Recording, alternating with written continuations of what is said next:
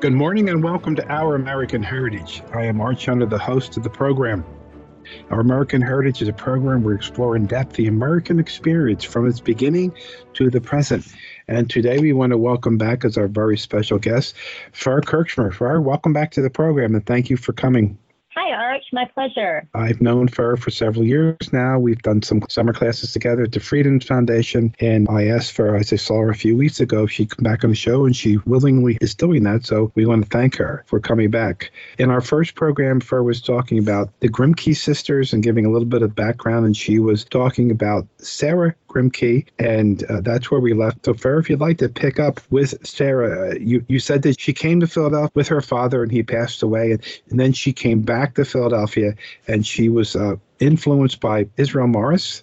Yes, indeed. Yes, and some of the other people who were in the Quaker or the Society of Friends religion, she was very attracted to that because women were encouraged to have a voice in that religion. Yeah, so Sarah was born in luxury in the South to a very, very landed and rich family. They were rice and cotton growers, and they had hundreds of enslaved people on their plantations. But Sarah became a little bit disillusioned by all of that. And when she accompanied her father to Philadelphia for her father's health reasons, she realized that there was this bigger world out there, out of the South Carolina bubble. And so she became an advocate against slavery and for abolition when she got to Philadelphia. And so that's kind of a little background on Sarah. She really just would not be silenced and wouldn't allow people to tell her to be quiet, including some of the Society of Friends that she had joined. They also, when she decided she wanted to try to be a minister in the society, they said, well, that's just kind of not what we do. Like, you can join us, but you're not allowed to be part of the leadership. She got a little bit kerfuffled about that, got her feathers up. And the thing that's really interesting about Sarah is that she didn't allow them to shut her up. She saw a real need for women to have a voice. She was just super, super smart and had wanted to be a lawyer, but was told that's not something women do. Sarah was number 6 of 14 children to John and Mary Grimke. And when number 14 came along, Angelina, Sarah begged her mother to be the godmother of Angelina. So Sarah was about 12 or 13 when Angelina was born and always was a mother figure to Angelina. And so, we have this commonality between the two sisters that they weren't really willing to be part of that expectation of a young Southern girl that she was going to grow up and learn how to embroider and speak French and write nice letters and give good parties and have lots of children with her planter husband. Neither one of them were very interested in that. When her father passes away and she goes back to South Carolina, where is the tie? How does Sarah and Angelina get back to Philadelphia? Well, Sarah had gone back to Philadelphia. Angelina was a young girl, and she was still down in South Carolina. And, Angelina, I have to chuckle because she's not that much different than your average American teenager.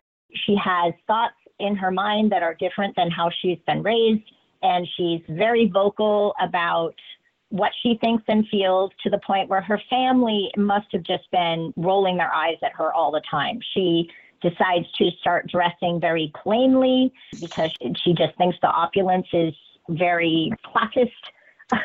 She tells her siblings that they should do away with, eating things like butter because it's a luxury, that they shouldn't dress nicely. And many of her other brothers and sisters are like, oh, yeah, that's our little woke sister, Angelina, She drives her mother crazy. Her mother loves her dearly, but they fight constantly. They're always bickering. And Angelina becomes kind of a pain in the butt to her family. She's trying to inform them and enlighten them. But originally, it is kind of believed now that Angelina's original abhorrence of slavery was not so much because of the slaves themselves. Her original feeling was that slavery was sinful and that her family was not going to find their way to heaven afterlife if they were enslavers, especially her brothers and the men in her family. And so, it is well believed that her original problems with slavery had more to do with the souls of the enslavers. As she becomes more mature, just like any other person, as they mature in life and they have more experiences and they become more educated on certain things, toward the end of her life, she truly was an abolitionist for the sake of slavery. But as a young kid, she's actually really kind of a pain in the butt. But what happens is Sarah, who's just that much older, who's gone to Philadelphia, realizes that her little sister Angelina is just not going to make it down there. Angelina does start looking at different religions and trying to kind of find answers. She does find a couple of people other ministers and stuff that she talks to in South Carolina, but their feeling is more like, let's just pray for the souls of the slaves and pray for an end of slavery. And Angelina is just like, okay, that's great, but that's not going to do anything about it. And so she finally realizes that she probably needs to get out of South Carolina, which for a woman in this time period to make that decision, in the late 1820s, it's quite extraordinary. Most women, unmarried women, did not pick up and say, I've had enough of this, I can't take this, and leave. No. People don't always have the guts to do that even now. But back then, for two quote-unquote spinster sisters to be living by themselves in Philadelphia was pretty unheard of. And so their family was a little bit disgraced by this whole situation. But Sarah did come back down to South Carolina and brought Angelina back up to Philadelphia in 1829.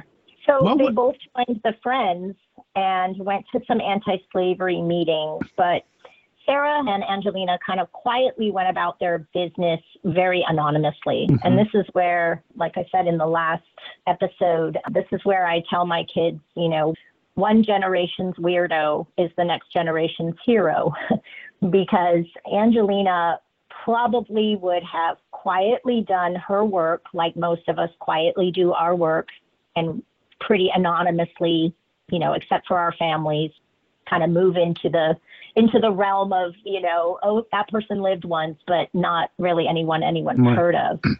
But she hears of these riots against abolitionists and blacks in New York and Philadelphia.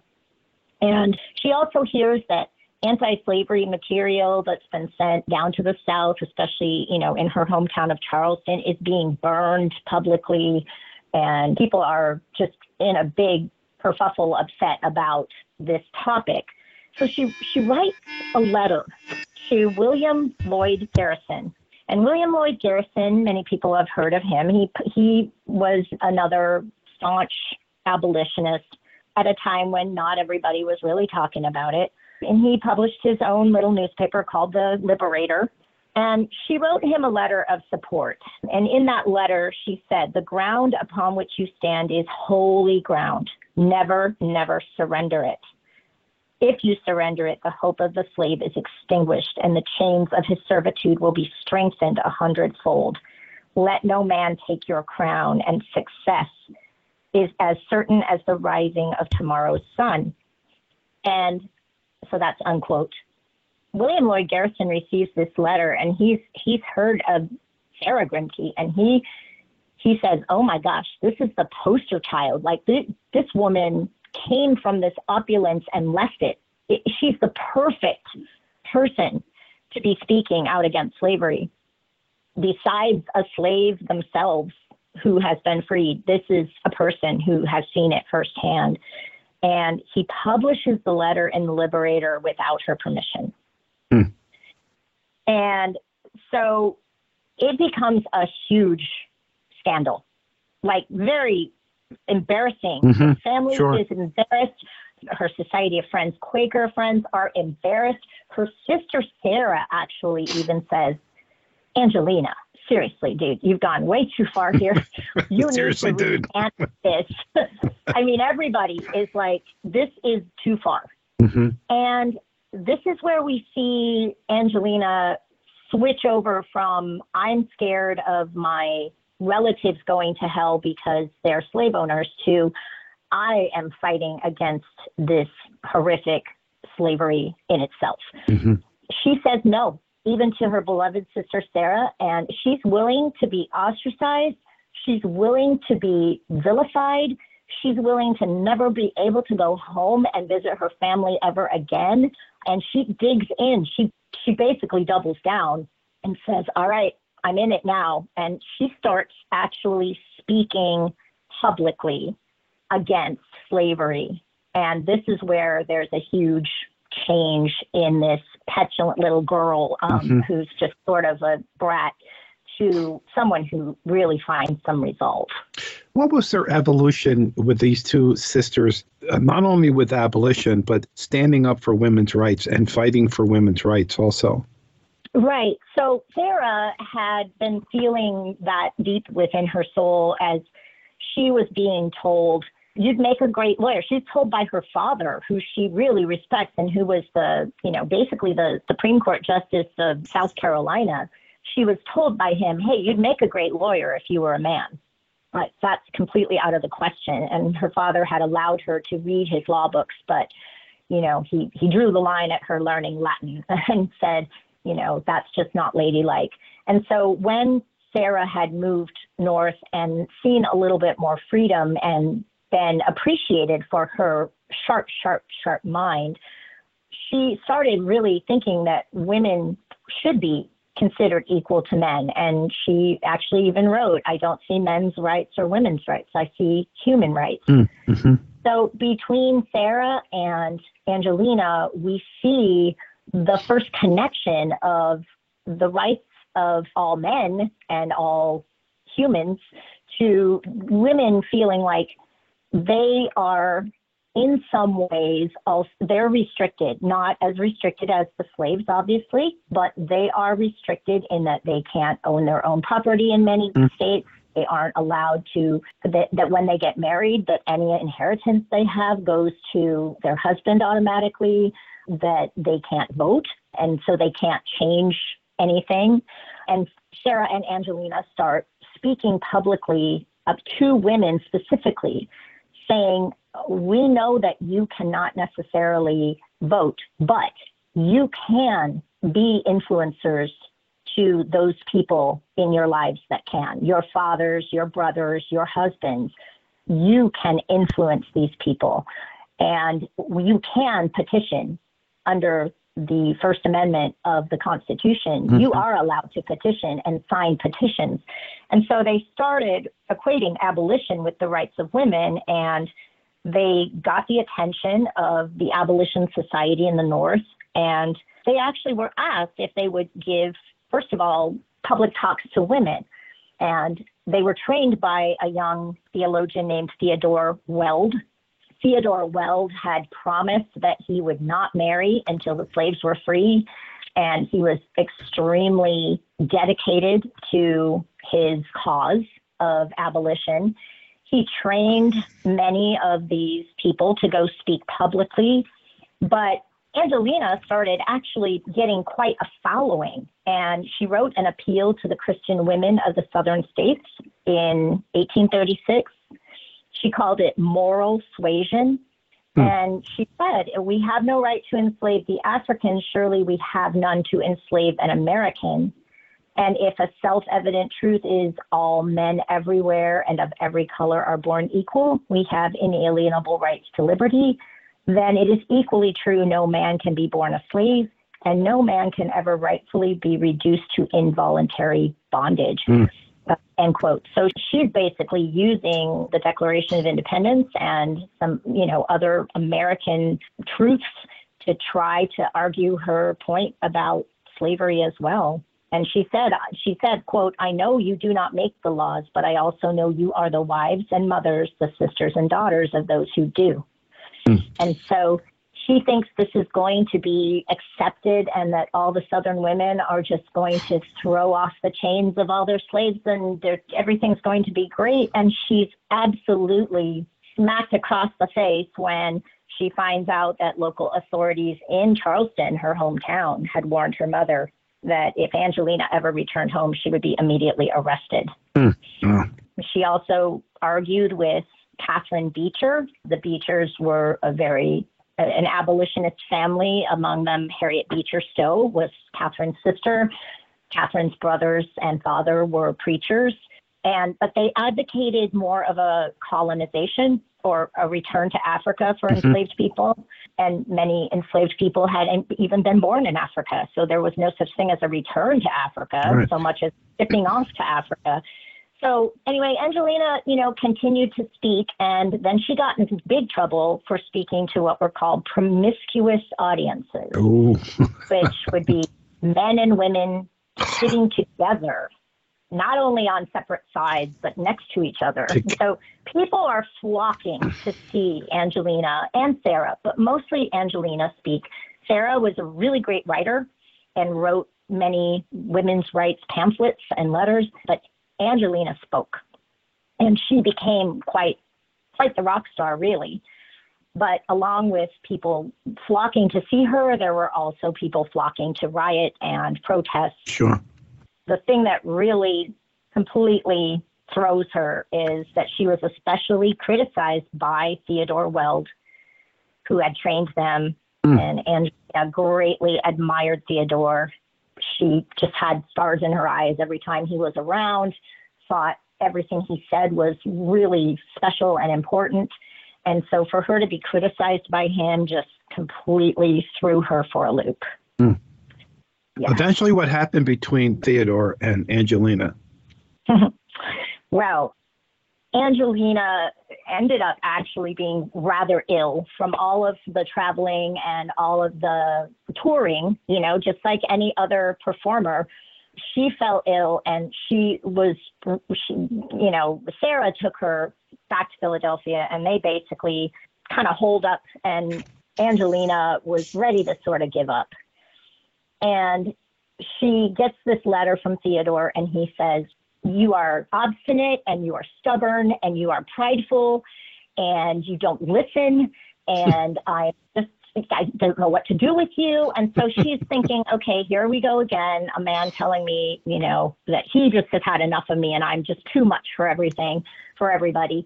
And then she turns the letter over, and in these huge letters, if you look at the letter, you can see it in like twice the size letters. He wrote, from the moment I read the letter that you wrote to William Lloyd Garrison, I have been intrigued by you, and I have loved you from the moment I met you. And Angelina must have just been like, what? Wait, what? So they write these letters back and forth to each other, and it's really funny to read their letters because they're very, very passionate people, both of them, obviously. They're really, they have all the feelings, right? And so he's writing to her and she's writing to him, and they're telling each other all their horrible faults and how you sure you want to be with me because, I won't listen to you and I refuse to obey you as a woman. And, and at this point, Angelina is in her late 20s. She's way past her prime as far as anybody wanting to marry her. You know what I mean? For the time period. And she and Theodore Weld end up getting married in May of 1838. And they send out invitations that have the "Am I Not a Brother" chain enslaved, slave in chains, the very famous kind of political cartoon of a slave in chains. They have that on the top of their invitations. And they had a mixed race wedding. They wrote their own vows. They had no real true religion at their wedding. They did have a black minister and a white minister who sort of oversaw it, but they performed their own wedding to each other. They took out obey in the vows. And Theodore Weld basically agreed to a prenup because Angelina still was getting her inheritance money from her family. And so he agreed to, he basically said, you get to keep everything you come into this marriage with, and I'm not going to take that from you. These two ladies and then Theodore were people way before their time, and you can see their great influence on the society then and then ultimately as it plays out. With a few little time we have left, you wanted to share a story about their younger brother. I believe he's the younger brother? Yes. So, well, it's one of their brothers. Angelina was the youngest. So this was a brother between Sarah, who was number 6, and Angelina. You know, Angelina and Theodore and Sarah went to speak right after the wedding, almost like a day after, into Pennsylvania Hall, which was a meeting hall that had been built for free speech in Philadelphia. And mobs threw rocks through the windows and came in and basically just completely destroyed the inside of the hall. And then they set it on fire, and firefighters just stood and watched it burn down to the ground. It really did a number on Angelina. And although she never spoke in public again, but she continued to work for the cause in private. And she and Sarah and Theodore and Angelina and Theodore's children, they lived quietly pretty much for the rest of their life, but they did compile a book called Slavery as It Is, which was long before Google or the internet or anything. They compiled thousands of wanted posters and classified ads that had been placed by slave owners for their runaway slaves. And they basically really outed slavery, and it became a nonfiction version of Uncle Tom's Cabin that really caused quite a firestorm. But, you know, they also found out quite later in life, in, 1868, Angelina was reading through some kind of newspaper or magazine or something, and she saw the name Grimke, and they realized that their brother Henry had 3 children with one of their enslaved women on the Grimke plantation, and that these 3 nephews had kind of come about, gotten into some financial trouble, because when the Grimke brother died, the boy's mother her name was Nancy Weston, and she had really struggled to try to keep her family afloat.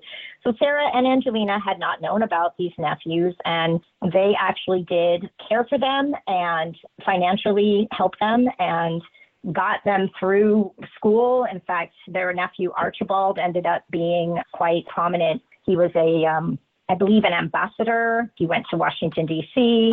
He worked with the beginnings of the NAACP, and he helped to found the NAACP. So, unfortunately, we are totally out of time. But again, thank you for sharing the story of these 2 women who are not that well known, but had powerful impact on the abolitionist movement and ultimately women's rights. Fascinating stories. So thank you for sharing that with us. Listeners, you would want your children to be in first classroom. I know that from so many different experiences. So far as we end, first of all, would you give your 2 quotes? The first one about heroes, and then the quote that's in your classroom. I think it would be apropos to end the program with both of those. So, I always tell my students that history's weirdos are modern-day heroes. I love that. I also have up in my room something I came up with. We are the legacy of our ancestors and the inspiration for our descendants. Oh. And I remind my students every day, you are the legacy and you need to be the inspiration. Absolutely. So Fer, thank you again for sharing the story of these 2 ladies and the impact that they have had. And hopefully our listeners will go back and start digging and looking these people up and be much more in tune to some of the founders of the abolitionist movement and the women's movement and what it cost them and where they helped get us to today as we progress in our perfect union. So thank you, Fer. Absolutely. Thank you for giving them a voice. And those of you who are in Philadelphia, especially, you should be very proud that these ladies started out there. Absolutely. So thank you.